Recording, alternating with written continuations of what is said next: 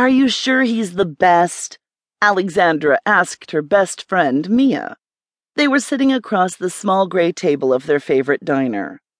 Alexandra stared as Mia's round face filled with excitement, which for some reason she tried to suppress.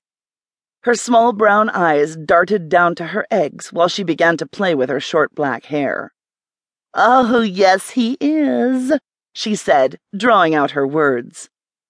Although Mia was pretty, Alexandra always got the attention. Her hair was naturally long and dark, yet her large, sky-blue eyes were the complete opposite in color.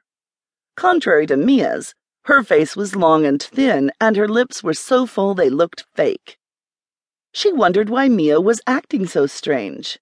"What, do you like him or something?" she asked, sipping on her coffee. "He's a cool guy," Mia casually said, stuffing her face with hash browns.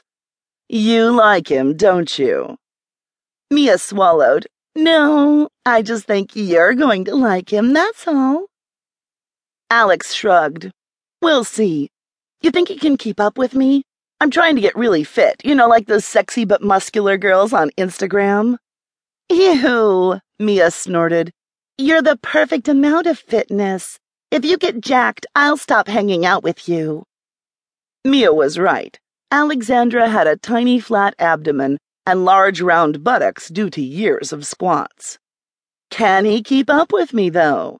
You'd be surprised. Some of these personal trainers have really been a letdown," she said, eating a piece of pineapple from her fresh fruit salad.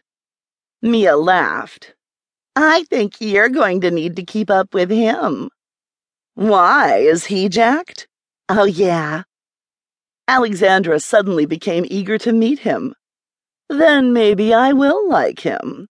"You will," Mia smiled. "It's time you like someone. You've been so lonely lately." Alexandra sighed. "Why is every guy in Miami an asshole? Don't act like you haven't been having guy trouble, too," she pouted. "I know. That's why I go to Roman," Mia muttered, still appearing to suppress her excitement. Alexandra grew suspicious again. Everything about Mia's tones were weird.